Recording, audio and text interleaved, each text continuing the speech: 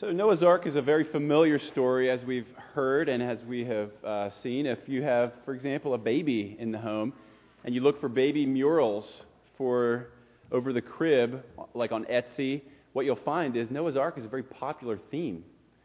They decidedly choose the pre-flood scene for that, which is good and wise and happy. But it's a story where we see the wrath of God poured out. The real big message of this passage is the wrath of God. I had mentioned a week or two ago about some of the other early civilizations and their understanding of a flood. There were narratives and histories of the flood, in Egypt, in Babylon, in Sumeria. The 10 kings I mentioned a few weeks ago were the Sumerians, just to clarify that. In this passage, as we look at it, it's a very familiar passage to all of us. It was something that was familiar to the original readers when Moses gave this book of Genesis. This was given in writing to Israel, who had just fled and become a nation after the bondage and the slavery in Egypt. And how did God bring them there? He brought them there through the waters of the Red Sea. This narrative, this account of what God did then, is used throughout Scripture as a type of how God brings judgment. The Israel that crossed the Red Sea and were in the desert receiving this God's word knew that was something that God had done to the king or the Pharaoh of Egypt. This is something that we will see through the New Testament and through the rest of Scripture that God will do again. The elements of this narrative and the exact things that God did then are given to us so that we will know that there's a parallel of what will come. And we see that over and over again in the Scriptures.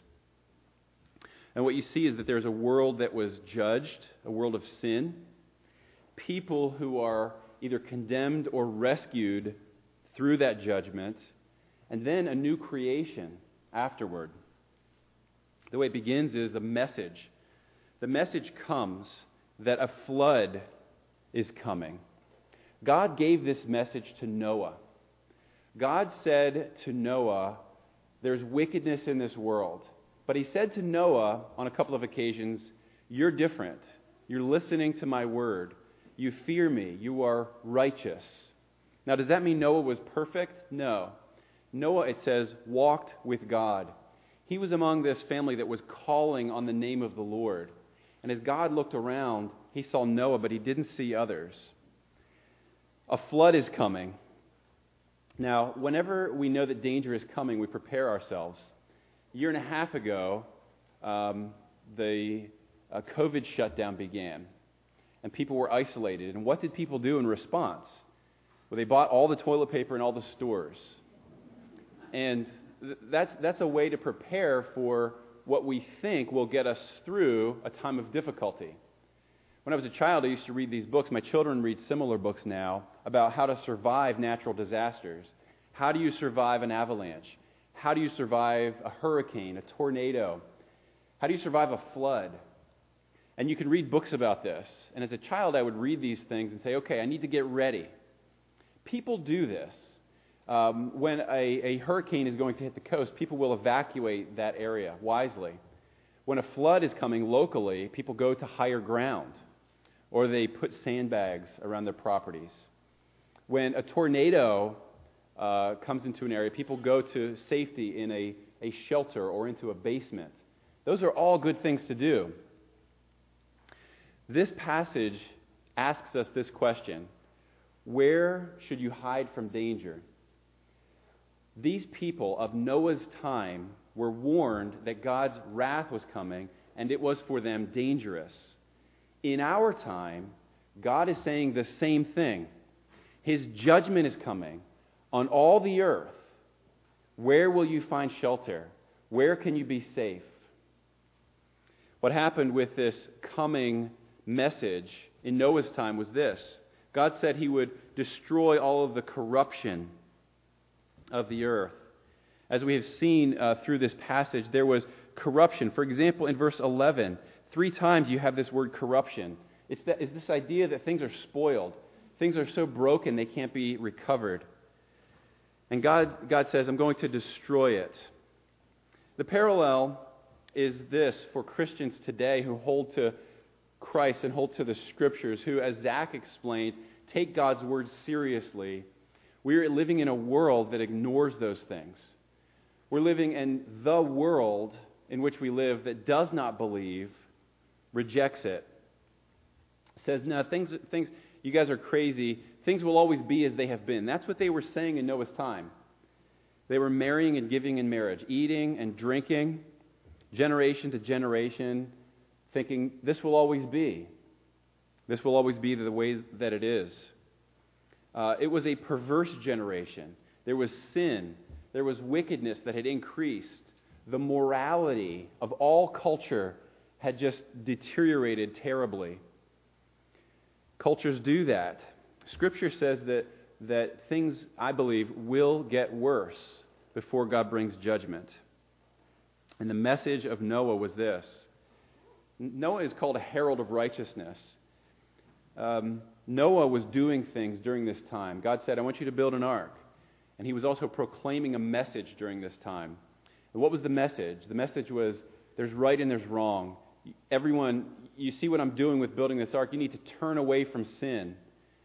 I mean, you can only imagine the kind of ridicule, the kind of hostility that Noah received, living in a world, doing what God had told him to do, and the world didn't get it. And he could say, look, I'm doing these things because God told me that He's going to bring wrath. And He told me in the ark we'll be safe. And people on the outside hearing this and saying, Noah, you know, you're a pretty good builder. Imagine the house you could build. Don't waste your time on that boat. Or saying, Noah, why are you doing this? Well, God cares about right and wrong. And just having these conversations and then everyone saying, I don't think so, Noah. I don't think so. Noah was building an ark in obedience to God, and he was preaching righteousness. We see this in a couple passages. This is a strong parallel for Christians living in our world. What we have with Noah is a pattern of what it is like to be in this world. There's a book by Thomas Brooks that I read this week called An Ark for All God's Noahs. It's written for Christians. And the funny thing is, I read it. It's a really good book. It's very short. Has nothing to do with this passage. Has nothing to do with this narrative. But I love that phrase that he uses in the title. An ark for all God's Noahs. And the idea there is this, that everyone who takes God's word seriously, everyone who is seeking shelter from the wrath that is coming for sin in Christ is a Noah. That's the term he's using. Well, what does Noah do, and how are our lives in parallel with that? First, Noah was living by faith. He was obeying God. How do you know that Noah was a man who had faith? Well, it came out by the way he lived. He actually obeyed God. In Hebrews 11 it says, by faith Noah, being warned by God concerning events as yet unseen. There's an important thing. This had never happened. Noah couldn't verify it. Noah couldn't test it. It was God's word promising what will be, and Noah acted on God's word. How did he act on it? He obeyed by building a giant boat, a barge, as these children said, for all these animals and for himself and his family. It says, in reverent fear, Noah constructed an ark for the saving of his household. By this, he condemned the world and became an heir of the righteousness that comes by faith. You see, faith is the evidence of things, or it's the assurance of things not yet seen. Hebrews 11, the beginning of that passage gives us a definition of faith. Do you live with this kind of faith?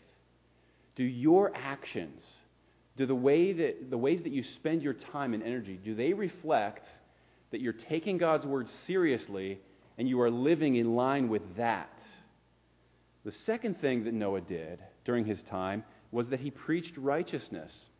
You know, in the Scriptures, Christians are described as having an effect on the people around us. To those that believe, it's like an aroma of life. But to those that do not, to those that reject it, it's like this stench of death. It's like a smell of condemnation. Does your life, the things you say, the way that you live, does it have an effect on the people around you? In 2 Peter chapter 2, we had read this earlier. It says that God did not spare the ancient world, but preserved Noah, a herald of righteousness. What does that word mean? That's a technical term, a herald of righteousness. A herald is someone that preaches, someone that proclaims something, someone that has a message to deliver to other people, like a town crier. This is you in your place of employment, in your neighborhood, saying, I believe God's word. The way I make sense of the things that are happening in this world is how I view it. It's through God's word. I believe that it's true. And then letting people respond to that. Noah did this. And you could just picture these conversations. Like we said earlier, how did people respond? Well, no one did favorably.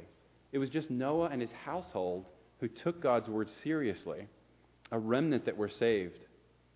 Now, there's a difference here with Noah, and this should be helpful for us. This should be instructive for us.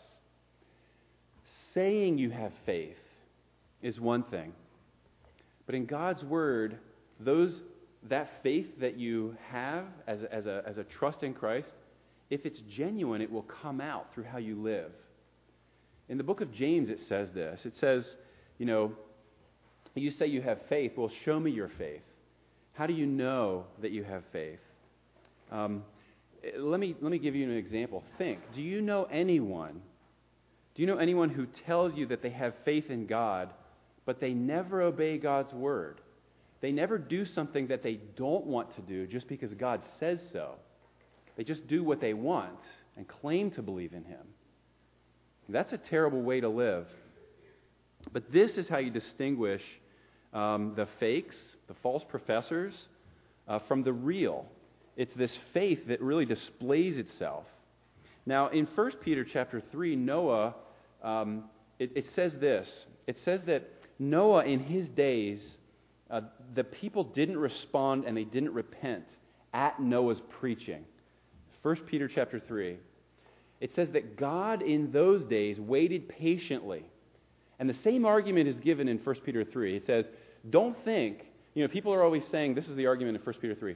People are always saying, where's this promise of Jesus' coming, of His judging of the world?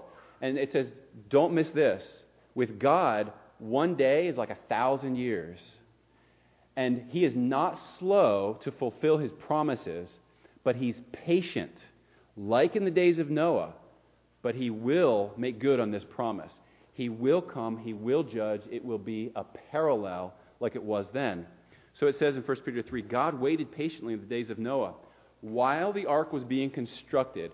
And it says this, that in the Spirit of Christ, Noah preached while making the ark. And what was the outcome? Nobody took his word to heart by repenting. The results belong to God. Here's the message. Here's the question for you to ask.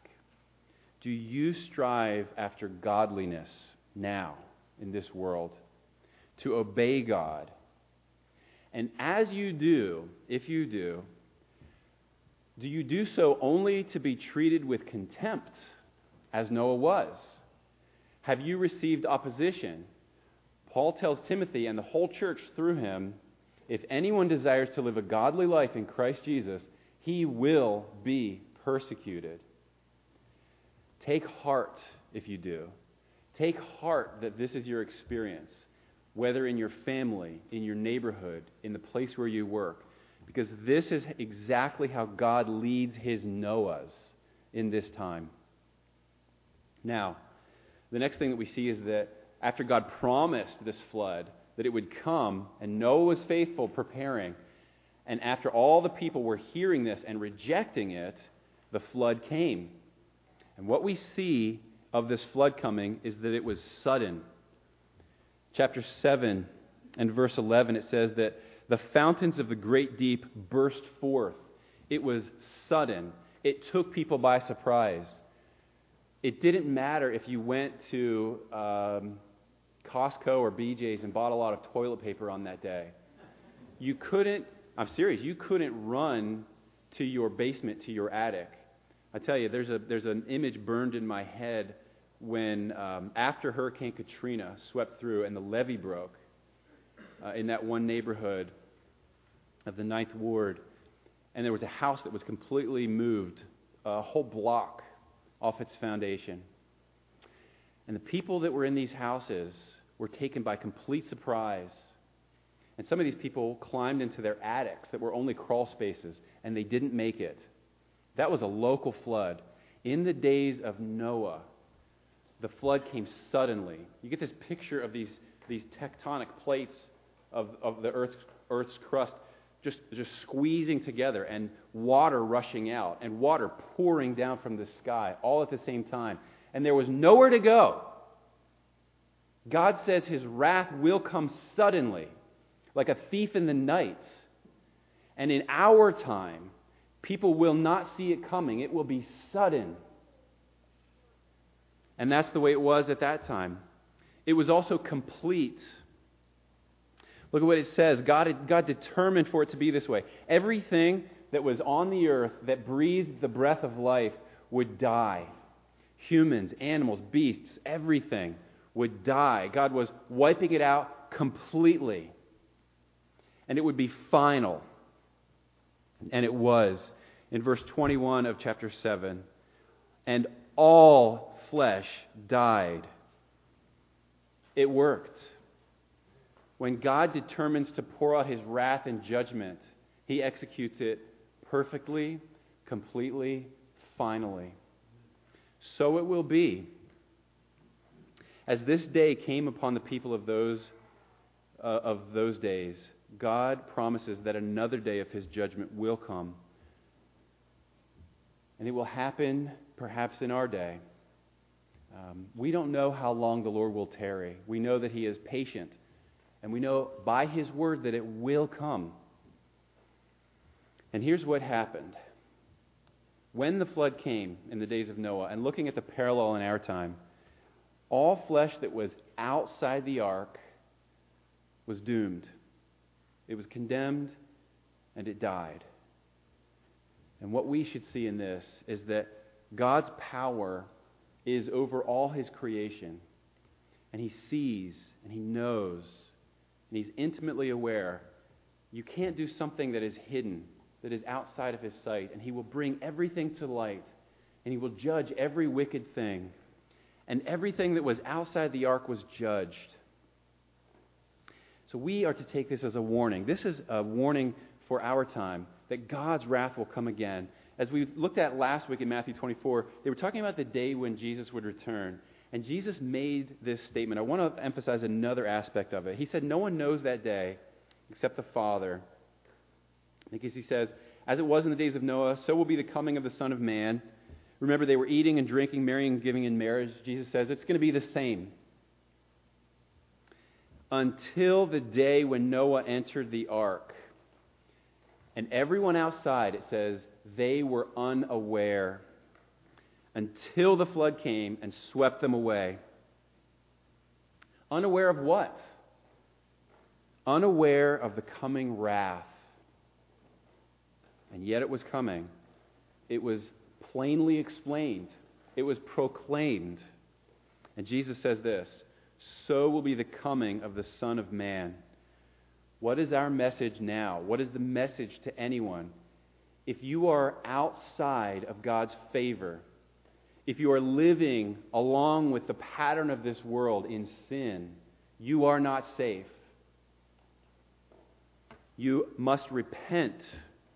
You must turn to God, confess your sins, and return to Him. In that time, until Noah entered the ark, there was time to repent and be saved. In our day, as it is even this moment, God is patient so that people will repent, leave sin, turn to God, and find life. The command for us is so clear now. It's the call of the gospel. Here's the other half. in Noah's time, those who entered the ark were safe. Those who entered, it worked for them. See in verse 23 of 7, only Noah was left and those who were with him in the ark. Only those that were inside the ark were safe. And here's the parallel.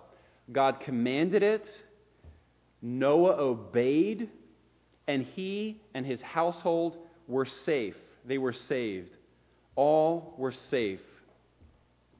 And it says in verse 16, and the Lord shut them in. This is a picture, okay? This is something that we shouldn't pass over. The Lord, Yahweh himself, shut the door of that ark. And when he shut the door, there's this picture of finality. And when the suddenness of God's wrath came upon this world, it was over. Now, what's the message for our day? The time to repent and turn to Christ is now. Hebrews 9:27 says this, that either you will die and you will face judgment, or Christ will return and you will face judgment. But you will face judgment. Hebrews 9:27, it is appointed unto a man to die once, and after that to face judgment. How can you be safe? You can be safe in Christ. You can be safe in Him. You can be safe this day. They entered a physical ark. What you do is you enter into God's family by being joined to Christ. The Lord Jesus Christ is calling out to all who will repent now. And He says this, come to me. That's what Jesus says. The message is still the same. He says to all who are weary and heavy laden, come to me and you will find rest for your soul.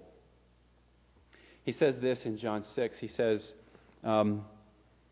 whoever comes to me, I will never cast out. He says, this is the will of Him who sent me, speaking of the Father, that I should lose nothing of all that He has given to me, but raise it up at the last day. You see, when you come to Him in faith, He holds you. In fact, He draws you. He's the reason you come to Him in faith. And then He holds you and He keeps you. Once in Christ forever. Nothing from His love can sever. He will hold you and keep you. The message is this: run from the wrath that is to come. There is one place where you will be safe. It's not in a basement. It's not on high ground. It is in Christ. Take refuge in Him.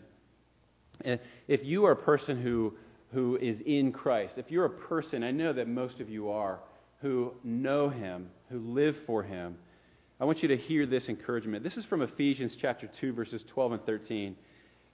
It says this, remember that you were at that time separated from Christ. This is before God saved you.